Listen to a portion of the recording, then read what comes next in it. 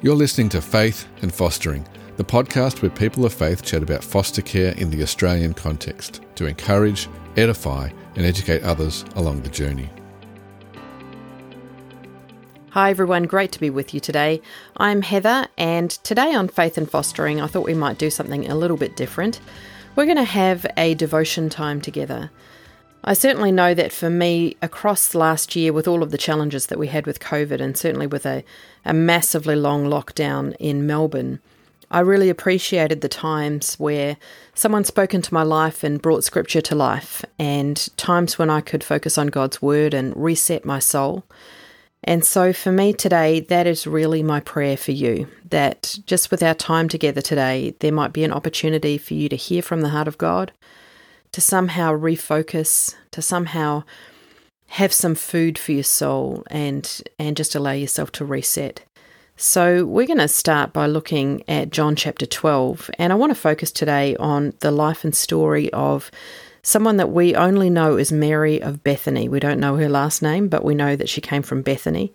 She was the sister of Lazarus, who Jesus raised to life. And in John chapter 12, this is the last story that we hear about her. This is what John says. 6 days before the Passover celebration began, Jesus arrived in Bethany, the home of Lazarus, the man he had raised from the dead. A dinner was prepared in Jesus' honour. Martha served, and Lazarus was among those who ate with him. Then Mary took a 12-ounce jar of expensive perfume made from essence of nard, and she anointed Jesus' feet with it, wiping his feet with her hair. The house was filled with the fragrance. But Judas Iscariot, the disciple who would soon betray him, said, "That perfume was worth a year's wages. It should have been sold and the money given to the poor."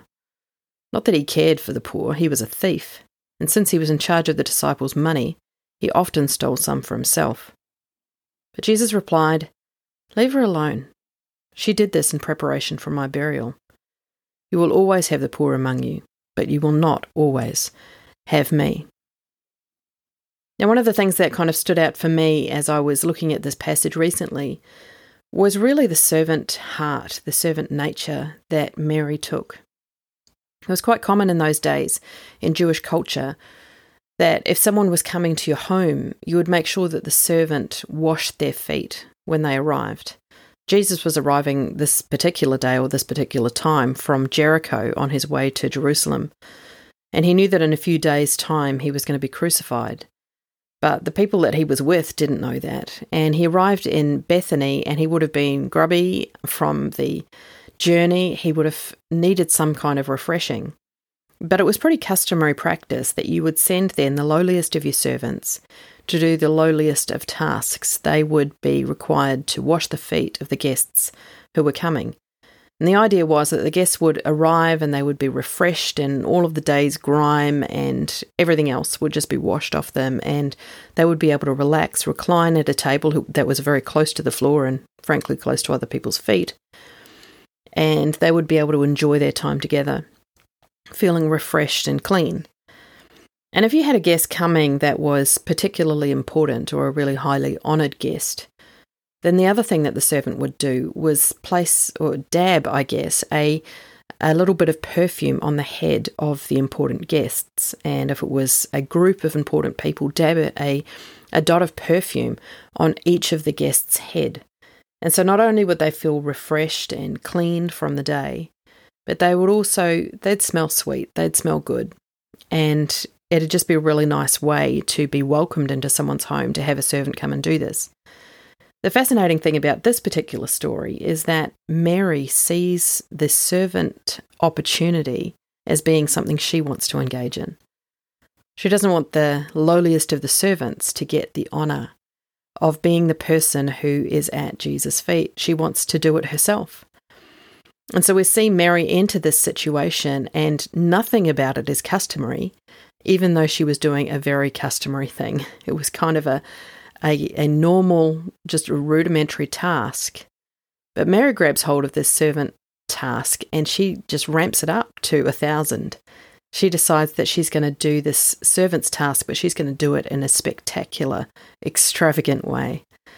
And so she takes this bottle of extremely expensive perfume And at the time, it was worth around about a year's wages. That's what the Bible tells us. About 300 denarii. A denarii was worth about a day's wages. That's what you would get paid to do a job for a day. And so once you took Sabbaths into account and, I don't know, sick days or whatever it was around about a year's wages. So I did the maths and worked out that in our current currency and with inflation and currency exchange and all of that kind of stuff, we're looking at around about $40,000 worth of perfume, which is huge.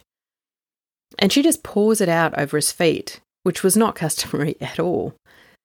And then she does this other amazing thing that was really not acceptable in polite society. She takes her hair out and she starts to wipe his feet with her hair. And it's this beautiful moment of what we would consider affection, intimacy, and worship being at Jesus' feet. But it was also a moment of service. And what I love about Mary is that she sees the opportunity that a servant would be given, the lowliest of the servants, the lowliest opportunity, the lowliest task, and she grabs hold of it with both hands and she thinks to herself, how can I do this servant-hearted task to the absolute limit and capability of who I am? How can I make it extravagant? How can I make it worthy of the Son of God? And so it was just a servant task. It was just a lowly task of service, but she made it something that was worthy of the Son of God. And I love that. I think about the things that sometimes God leads us to, the places in life and the things that he calls us to. And it's not all glamour and it's not all glory. Often the tasks that we don't want to do are the ones that don't come with any glory, the things that people don't see. But I know that if you're engaged in foster care or kinship care, if you've got kids coming through your home that you didn't birth yourself, you're dealing with those kind of servant tasks every single day. You're dealing with those kind of no glory, lowly servant tasks every single day. No one sees it. People kind of know it, but they don't really know it because they don't see it every single moment of every single day. The wiping of the snotty noses, the dealing with the tantrums, all of those kind of things that are part and parcel of being a person in care, of placing yourself in that role. But when God calls us to a task of service, he sees it. He sees it and he honours it. Mary decides that she's going to go full throttle with it. She's not going to do it in the basic way. She's going to do it to the degree that it's worthy of the Son of God. And she uses this service, this servant opportunity to actually minister to Jesus and to worship him. And her service of him becomes her worship of him. And it's quite extraordinary when we think about it. Actually, when Jesus spoke about this in one of the other Gospels, he says, she's done a beautiful thing to me. And wherever the gospel is preached for all time, she will be remembered for this. People will speak about this in honour, he says, of her. And I love that. She's taken this lowly service opportunity. She's made it extravagant. She's used it as worship. She's poured out everything she has, this huge amount of money that potentially was all she had. And she's placed everything at the feet of Jesus in service. And he says, you know what? I see it and I honour it. And for all time, she's going to be honoured because of it. That so often we can see our offerings and our service to God as being stuff that no one sees, no one honours, no one notices. But I want to tell you today, God sees. He sees it. He knows it. He honours it. This is remembered by him, and it'll be remembered even by the children who you've got in your care for many years to come, whether you see the results of that or not. She took a servant's role and ramped it up to the most extravagant service she could think of. When I think of the possibilities for us when we look at things that way, what is it that I'm doing today, and how can I make that so extravagant that it ends up being worship to God? It ends up being my offering to him, even though it's really the lowliest of tasks. How can I do it in such a way that I'm honouring God and I'm worshipping him in the midst of this daily grind that I'm doing. Often I know as carers it can be lonely and it can be lowly, the service that we do. Jesus sees it, he honours it. And what he can actually do is he can increase our influence and our impact because we choose to step into that place. The other thing that's really fascinating to me about Mary of Bethany is that she seeks out the presence of Jesus, and it becomes something that actually defines her. We only hear about Mary of Bethany 3 times in Scripture, but in all 3 times, she's in exactly the same place. She's at the feet of Jesus. She just loves being in his presence. Luke chapter 10 is the first time that we hear about her, and we're going to look at that in depth in just a moment. But before we do, I would love for you to hear a little bit about ARC. Each month or so, ARC hosts an online, no-obligation information session that allows people who want to know more about stepping into foster care to have their questions answered. If you have friends or family who are watching your journey and have considered perhaps dipping their toes in the water of foster care too, this is the place for them to find out how, without having to commit straight away. To register for the next info session, go to arcaustralia.org. Welcome back. Let's continue our short study of Mary of Bethany. In Luke chapter 10, she was at home with Martha, with Lazarus. Jesus was visiting, and Martha was preparing a meal.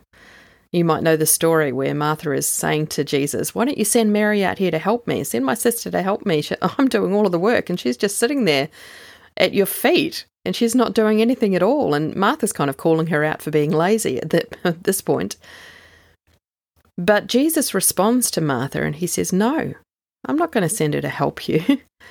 She's chosen the better thing, and it will not be taken away from her." She places herself at his feet. She wants to hear what he has to say. She wants to know his heart. She wants to know what makes him tick. She's intrigued by his character. She wants to be near him. She wants to be transformed by him. She wants to learn everything that he has to say. And her favourite place to be is right there in his presence, at his feet, listening. There is no task that is more important to her that will take her away from knowing him. Now, I know from experience that when we live lives of service, and especially practical service like foster care, like caring for kids who we didn't conceive, that sometimes it's really hard for us to carve out time where we can be in the presence of Jesus. Well, we're just listening to him and we want to know about his character. But I want to tell you that that time, those moments, even as small as they could possibly be, those are the moments that define who we are. Those are the moments that lead us to a place where we actually want to worship with our service. Because it's when we understand his character, when he starts to breathe into us, when we start to learn what it is to be intimate with him and to engage with him in affection and knowing what makes him tick and who he is, just placing our ears against his chest to hear his heartbeat. It's in those moments that he defines who we are, that we learn our identity from him. And it means that when it comes to the times of service, times like that one where she was pouring ointment, pouring perfume over his feet, it means that when other people come and criticize us for that, when other people look at our lives and they mock us for that, and they go, "Why are you doing this? Why are you spending your life in service of Jesus? Why are you doing these hard tasks or these lowly tasks? Why are you putting up with the stuff that you're putting up with?" And people look at us and they criticize us and they mock us. The reason that being at Jesus' feet and understanding his character matters is because when we get to those moments, we do it unashamed. We know who we are. We know that we're a servant of Jesus. And so it's okay for us to boldly proclaim that. Mary at Jesus' feet was pouring that perfume out. She was wiping his feet with her hair, and she was doing it in public, and she did not care what anyone thought. This was her service. This was her worship. And she was so strong in her identity that she didn't care what anyone thought. And that doesn't just happen in that one moment. That happens over time as we learn what it is to be in His presence, as we desire being in His presence, as we seek out His presence, as we choose to be at His feet, learning His character and learning who He is. That's what forms us into who we are. That's what convinces us of our character, and our own identity, and brings us to a place where we can confidently and strongly reply to someone who might mock us in our time of service and say, I don't care what you think. I'm not here to impress you. I am here to worship Jesus. I am here to serve Him. I am a servant of the Lord. And so it's those times where she was at His feet, listening to Him and being in His presence, seeking out His presence. Those times made all the difference. And that's how she could find herself in a place where she could serve and worship Him so boldly like she was in John chapter 12, I believe. The other fascinating time for Mary that we see her, in fact, the second time that we see her, she's also at Jesus' feet. But this was a time of grief and of pain and of mourning for her. It was actually 4 days after her brother Lazarus had died. And Jesus is there too late. And Jesus calls for her. He's had a conversation with Martha that was a very sort of theologically driven conversation where Martha was trying to understand and grieve out loud and process things with him. But then Jesus asks for Mary, and Mary comes out to him, and she falls down at his feet at the place that she knows. And she cries out to him and she says, Lord, if you had been here, my brother would not have died. And she's weeping.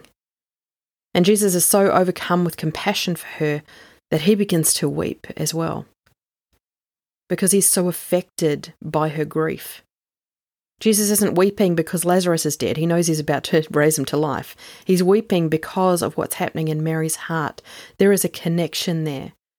He knows her. He understands her, and she is being so vulnerable and so open with him in that moment. And she takes that stance, that posture once again at his feet, where she is choosing to learn from him, where she chooses to even honour him and revere him, even in the midst of her grief and her confusion. And Jesus loves it. He responds with affection to her. There's something quite powerful about us seeking out the presence of God, seeking out the presence of Jesus, and choosing to be in that place and to learn from him in every situation in life. The good times and also the really dark, tough times. Because he sees us. He knows us. He grieves with us. He emotes with us. And just simply being with him forms our identity. It's those two situations, one sitting at his feet at a meal, before a meal, and one after her brother had died, that actually form her into the person who can be unashamed in her service and her worship and her devotion to him as she anoints his feet with perfume. She focused on being closer to him. And what essentially happened is, because she was able to be closer to him, her influence and her identity started to be formed and actually strengthened and made confident in who she was, because she was being informed by him. There's this other really fascinating thing that happens in the John 12 passage. Jesus says, when Judas comes to him and he says, oh, hang on a second, she should be giving this money to the poor. Jesus says, no, she's actually preparing me for my burial. And I love this because we seem to get this indication that Mary knows what's coming. The other disciples, when Jesus speaks to them about dying and about his death being imminent, they either don't understand or they rebuke him for it. They tell him, no, that can't happen to you, that won't happen to you, we won't let it happen to you, and on it goes. But Mary, she seems to have some understanding, simply because of her closeness to Jesus maybe, of what's about to happen. And the fascinating thing about it is that she doesn't try and stop him. She doesn't try and stop it from happening, but rather she prepares him for what's about to happen. She sees that there's a plan in motion. She understands who she is. as compared to who he is. He is God, she is not. He is in control, she is not. He is the master, she is the servant. And so she anoints him. She uses the opportunity to prepare him for the plan that is unfolding before her. She doesn't complain about it. She just gets on with it. And I love this because there must be something in her soul that's going, no, don't let this be, I want you to be here forever. And yet she gives herself to his plans, not her own. And this also reminds me of us, those who are involved in care of vulnerable kids and pursuing justice and a hope and a future for vulnerable kids. Because there are so many times that things happen on this journey that we can see coming, and everything within us wants to scream out, no, don't let that happen. Don't let that be. It can't be right. It can't be good. And we want to grab it with both hands and say, no, no, no, no, no. And yet we have no control over what is to come. And it's in those moments that God is calling us, that Jesus is calling us to simply prepare. Simply prepare for the future. Simply engage in what he can control, what he is over, what he sees, what he understands, the perspective that he has that we don't, and to give ourselves to that and say, okay, we're just going to prepare probably this child usually, but also our family, ourselves, our souls, in such a way that the plan that is unfolding before us that we have no control over is best prepared to outwork. Essentially what that means is that we're giving over the control to God. We're praying into it. We're going, Lord, we just want you to take this and do with it what you can do and we can't. We can't see the end from the beginning. We don't know what is to come, but we do know that you are in control. We do know that you are powerful, and we do know that you can do what you need to do in this situation. So we're releasing it to your control. And this trust is required for that. It requires us to lean into him. It doesn't mean that we don't grieve, that we don't emote, that we don't cry, that we don't call out to him and ask for things to be different. But it does mean that there will be a point when we need to let go. And that doesn't mean that God is not there. It just means that there is a plan and there is something outside our control that we cannot see. And he's wanting to engage with us in this way. And what we need to understand, I believe, through the life of Mary of Bethany, and there's 3 episodes that we see her in, where she's at his feet, first of all just listening to him, at his feet, grieving because of the loss of her brother, and then once again at his feet, anointing him with expensive perfume and worshipping him in this attitude of service, is that Jesus always calls us to a place where we are closer to him. It's the priority. He says again and again things like, abide in me. He calls people close to himself. He calls children close to himself. He calls his disciples close to himself, and he is always in pursuit of intimacy with us. And it's out of that place of intimacy that fruit comes. It's out of that place of intimacy that influence comes and that change happens and that things happen in this earth. But if we do it and we try and do it without him, or if we try and do it apart from him or away from him, or somehow without connecting with him, then we're going to find that we're missing out on the very power that he wants to give us in this life to be able to serve well, to be able to connect with him and see what it is that he's doing, to understand his character in the midst of what he's called us to in our service of him. And also, we're going to miss out on what he's trying to show us about our own identity and how we can do this service for him from a place where we know who we are and we're confident in what he's called us to do. I know that the journey of foster care can be one where it feels like waves of the sea just going up and down, and you've got to deal with all of the emotions and the various things that happen, but gosh, it's so much more fulfilling when we know who we are and we're confident in that, when we've found our identity in God and we know why we're doing this. because it's that assurance when we're gaining our lifeblood and our strength from Him, when we're drinking of Him and we know Him and we're intimate with Him. It's that calls us on to big and glorious things that can't necessarily be seen by a whole heap of other people, and things that might not necessarily be seen by the world, but things that will change the life of a young child, and things that are seen by God as being great sacrifices that we've made in order to change the world for one, or change the world for a few. Mary of Bethany inspires me to want to spend more time at Jesus' feet. And not just serve Him because it's the right thing to do, but serve Him because I know Him more, and I want to be like Him, and I want to hear what He has to say, and I want to live a life that represents His character. So I guess as we finish today, I just want to say to you, good on you for your service, for being a servant, for serving the Master. And in those times where it's lonely or it's lowly, in those times where you feel like no one notices, I just want to remind you, He notices, and He wants you close.